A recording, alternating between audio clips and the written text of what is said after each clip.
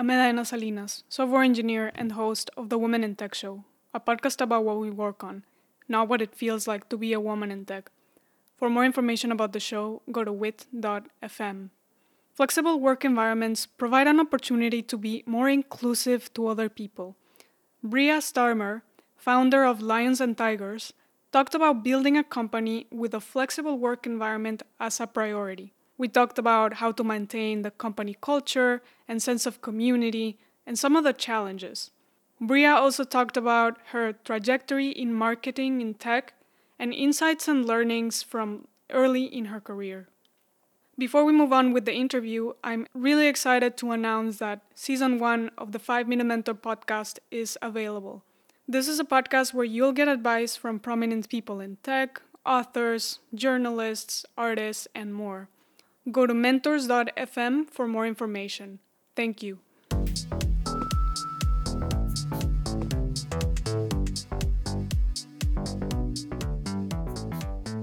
Brea, welcome to the Women in Tech Show. Thank you. So happy to be here. We're going to talk about various topics of your trajectory. You're an entrepreneur. You're the founder of Lions and Tigers. Before we get into that, I want to talk a bit about your upbringing. I read both of your parents were self-taught entrepreneurs. Your father owned a popular bar in West Seattle. Your mom was a marketing executive and consultant, among other things. You're also an entrepreneur. Looking back to your upbringing, were there things that you learned from your parents' self-taught entrepreneurial lifestyle? For sure. Being an entrepreneur is sometimes very scary. It can be an intimidating thing to even say, even to own the title entrepreneur is such an interesting hat to wear. And I watched my dad, kind of own some retail establishments, have a career in logistics, and then go into real estate. And so traveled through a couple of different industries, having some success and some failures. I watched my mom stay in one industry and really accelerate her career by doing so. And so I definitely learned a few lessons out of that. Certainly the kind of grit and resilience required to sort of withstand those highs and lows in this lifestyle. I watched my parents kind of navigate that. And neither of them have college degrees. My dad was a college dropout and my mom barely tried. But they both sort of, despite not having what people would traditionally consider the credentials, displayed a level of courage that I felt was really inspirational. And they probably would never describe it that way. I mean, they would just probably describe it as they needed to pay our mortgage, and so for them it was about need. But as I reflect back on some of the lessons I took from them, certainly their ability to just courageously move through some of those decisions has affected my ability to be a bit audacious. So those are a couple of things I took from them at an early age. And you did go to college and you graduated. You studied specifically communication and marketing. One of your first jobs out of school was at Microsoft as a marketing manager and later as a marketing program manager. What were some of the highlights of your experience of working at such a big tech company, specifically in the marketing division? Oh man. So when I was a college senior, I had a plan. I was planning, okay, I want to work for either Nordstrom's, Starbucks, or Microsoft, these big Seattle employers. And so I kind of had this whole campaign to try to land a job at one of those large shops. And I remember I was getting near the end of my senior year. And so I was getting a little nervous because I hadn't gotten any offers yet from either any of those companies, and got referred to Microsoft and met a hiring manager there and went through an interview process. And I remember getting the offer, and it was the happiest day I can really ever describe, because I went to Washington State University and not many Cougs were being hired into Microsoft. It just, it wasn't really known for tech. It was just kind of a hard college to enter into Microsoft from. It wasn't a source school. And so I felt really lucky to have gotten one of these really coveted spots. And so when I was hired, I was part of a college hire program at Microsoft that was the first year that they had it. And what happened was Microsoft realized that as a company all up, it was starting to age. The workforce was aging. And so they wanted to bring in some younger talent. And so they hired 250 of us right out of college. And they put us in these really big jobs, like these, marketing manager jobs up next to peers who were much older than us. And then they supplemented our first year with some really in-depth training. So Duke and Harvard created some curriculum just for us. And so we kind of got this little mini MBA style training. And so to launch a career at Microsoft, with that kind of support was such a game changer and a foundation for me to build upon that I'm still grateful for to this day. And I feel a debt owed to Microsoft because of that investment in me. So I was really set up for success. I also had some really beautiful mentors that emerged during that time in my life, because being right out of school, you just I didn't know anything. I didn't know, how to communicate effectively. I didn't know how to advocate for myself. I didn't know how to approach annual reviews. And so to learn all of that on the job with some really, really gifted mentors is, again, something that has really set me up for a career of success. What are some of the ways in which those mentors would help you? Was it a lot of explicit coaching and tips, or was it just the fact that you're being exposed to working with this very experienced people that you're observing and how they work, how they interact? Both. I mean, when you're a new employee, you need help in every aspect. You're really trying to figure out what level of authority, what voice, how to structure an email to get what you need out of people, influencing without authority. So all of those moments where I really needed specific coaching, I found, to have lots and lots of people who would sign up for that. Additionally, again, as I look back now, as now I'm a working mother, I realized my very first manager and my first mentor, Stacy and Deanna, both of them were the first models I saw in a workplace of working mothers and being able to have really impactful careers while also raising families at home. And I didn't know at the time because I wasn't yet thinking about family planning, but those role models early in my career also informed some of my values around work-life integration. And so I had a number of moments that I just went through some really rapid learning during my time at Microsoft. After your time at Microsoft, you moved to a consulting company, and you worked a lot on helping the company grow and drive change around this. Can you talk about some of the things that you did at the time and kind of what that consists of, working in consulting in a different space than what you were doing previously? Absolutely. I should definitely kind of address my decision to leave Microsoft too, because the idea of leaving this job in this community that had given so much to me to go to a company that was not just brand new, but this wasn't even a company yet. And so to leave this sort of security, I remember having to give up my business cards from Microsoft and how hard that was. And I remember having to print my resignation letter and how hard that was. And so to leave that safety was just a really scary moment, especially early in my career. But I felt this entrepreneur calling. And I knew that I needed to go have this experience as early on as I could. And so this wonderful gentleman, Jeff, invested in me and said, hey, could you be my first employee? I'd like to start this business. And so when I got there, he had a couple of folks who were kind of 1099 contractors in the business, and he would wire them money, once a week. And there was no infrastructure in place. We didn't have a brand. And so the idea was that I was going to come on and start selling the business as a business developer. And when I got there, it was really clear that the work that we really needed to do was to essentially build the infrastructure of a startup.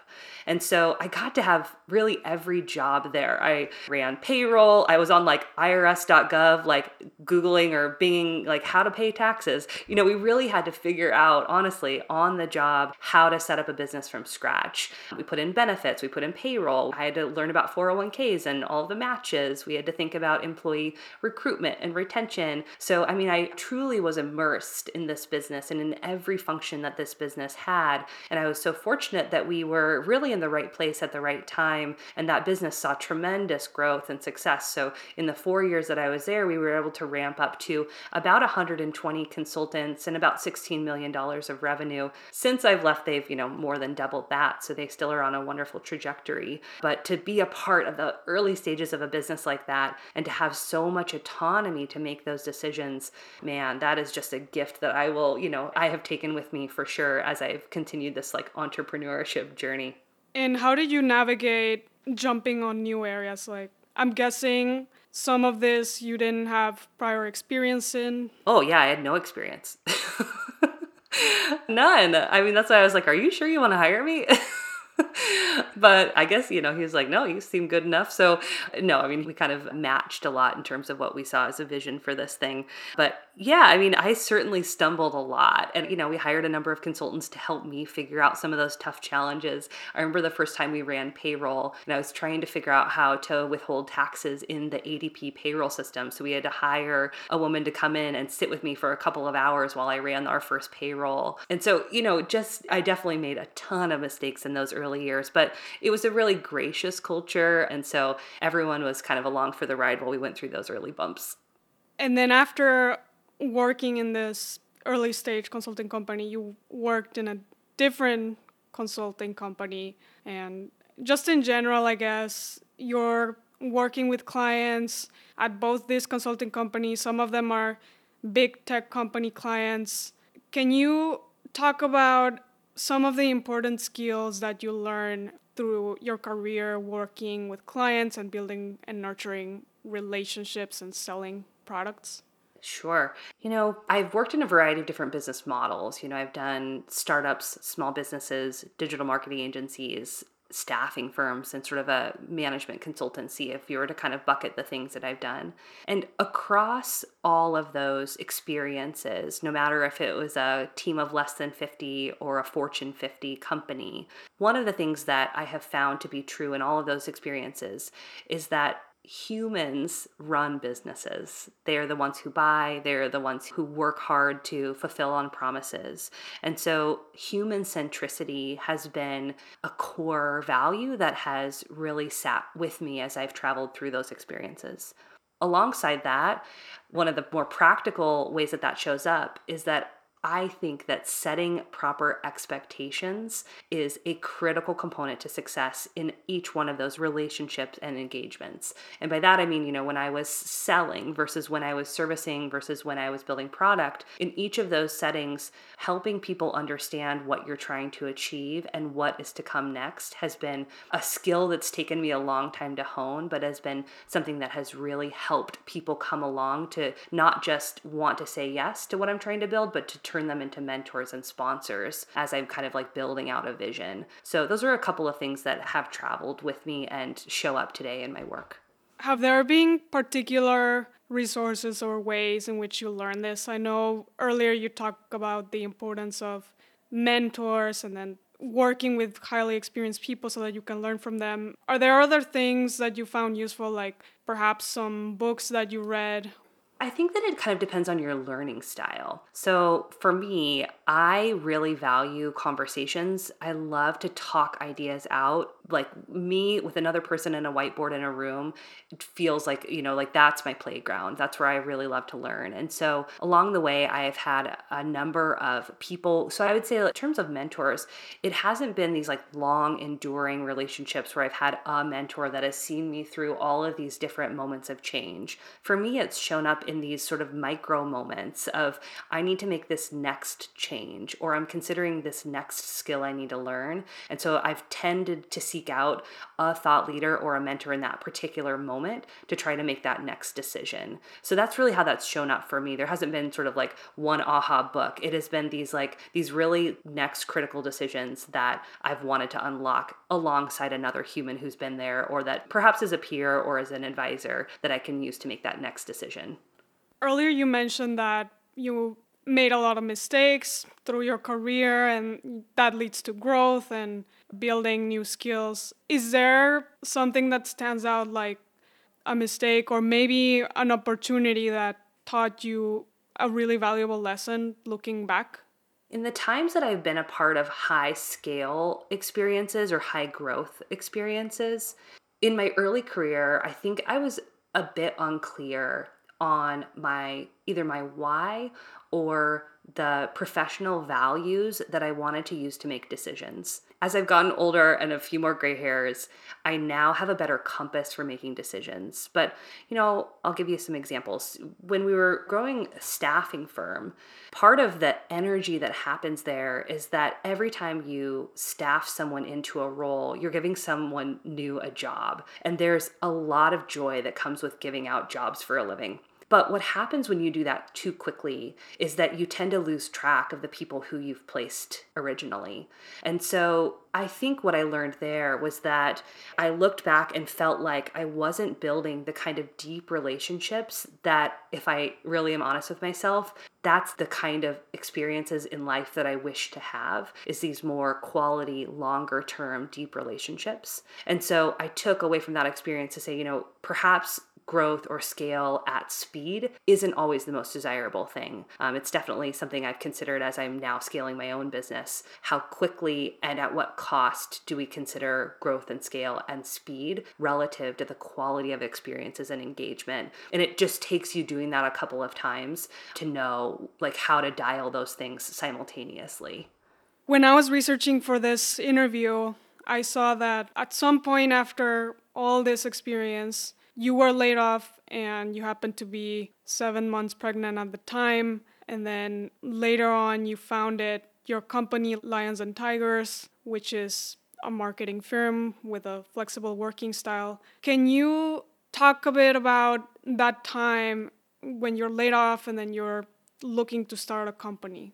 I had gone from Microsoft to a pretty fast growing staffing firm to a digital marketing agency to a startup. So I had been really curious about all of these various business models. And I had really had this kind of career plan and trajectory. I was sort of on this path. And I was at this startup. It was a big startup and it was really well funded. So it felt very safe to go there. And we decided that it was the time to start our family. And so I was fortunate to get pregnant with my first son while I was there. And the business wasn't doing awesome. Certainly there was a lot of indicators that we didn't really have a path to profitability. So I was maybe shocked but not surprised that on a gray day in October, we would all get pulled together and 20% of the company was to be laid off that day. And I definitely agreed with the business decision because it made sense. But from a personal perspective, being pregnant, 7 months pregnant in my third trimester, and facing a job market with the kind of fear that comes with that moment really rocked me. I mean, I didn't have health benefits for my upcoming birth. I certainly didn't have a maternity leave or had budgeted or planned for that. And my greatest fear was that I was unhireable.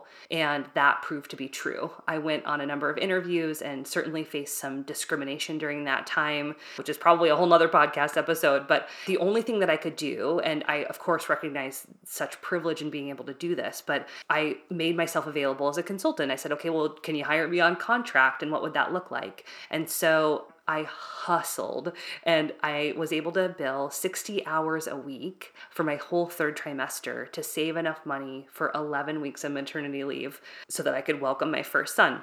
And it was a really scary time because not only had I wasn't making progress on my career, but I was going through a massive transformation to bring a baby into the world.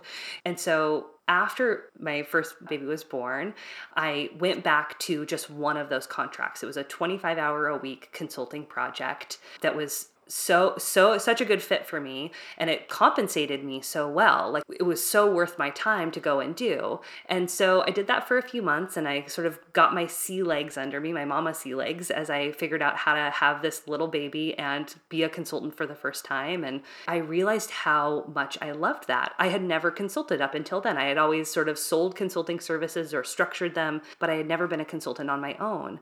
And I just fell in love with the kind of work that I got to do.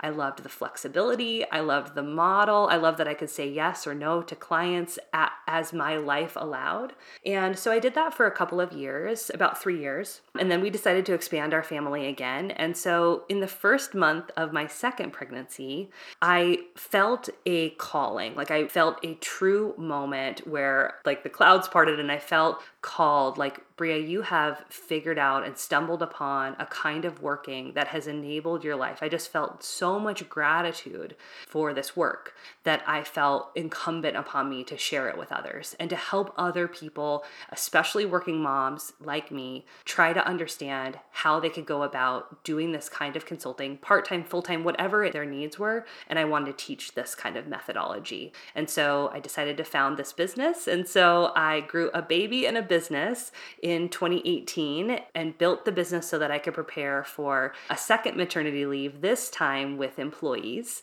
to backfill me on some of these projects. And so that was really the start of this company. Now it's called Lions and Tigers. And today we have roughly 50 people who are living this way that get to choose how much when they work and be involved in really high impact projects in a non-traditional archetype.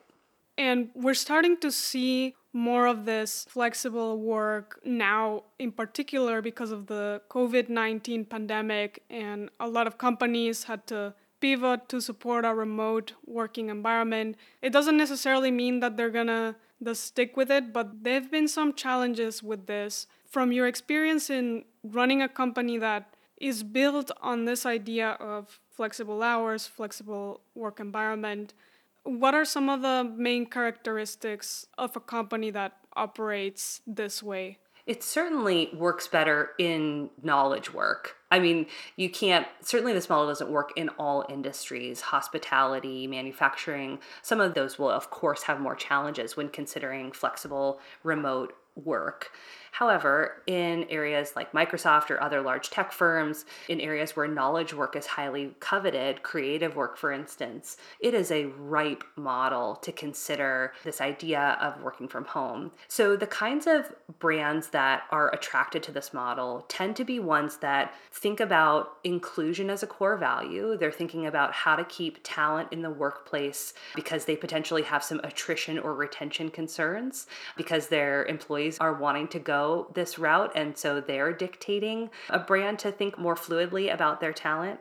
Two, they're needing to move into more agile spaces. So they may have in the past thought only about the W-2 full-time employees that sit on their roster, but the iteration required for transformation right now is so fast, the clip is so fast that they're needing to move with more agility than they have in the building. And then three, they really have to have the culture and infrastructure set up to be able to allow for the kind of tooling required, the kind of, that everyone has laptops. There actually has to be a technical ability that the teams and staff can work either autonomously or asynchronously, despite where they may be sitting at their kitchen table or in a building somewhere. An important component of this that in my personal opinion and what I've heard other people say is making sure you're still have your sense of unity as a company, community, making sure people feel included and not isolated. Can you talk about some of the ways in which you and your company do this? It is really important. And, I have always since hoped that our workforces would become more human-centric. And we're seeing now that you cannot ignore work and life. It's not a binary choice. And we talk about work-life balance, and really right now it's a work-life collision. I mean, people are on conference calls and dogs and kids are in the background, and you can't apologize for that right now because it is what it is. But one thing that we have always done is advocated for people to show up to their work at Lions and Tigers as their whole authentic self. That has never been a question for us. And, when I have a story about when I first hired one of my employees, Terry, he joined, and in one of our very first conference calls we had together, I said, hey, I need to turn off my camera for a minute because I need to pump.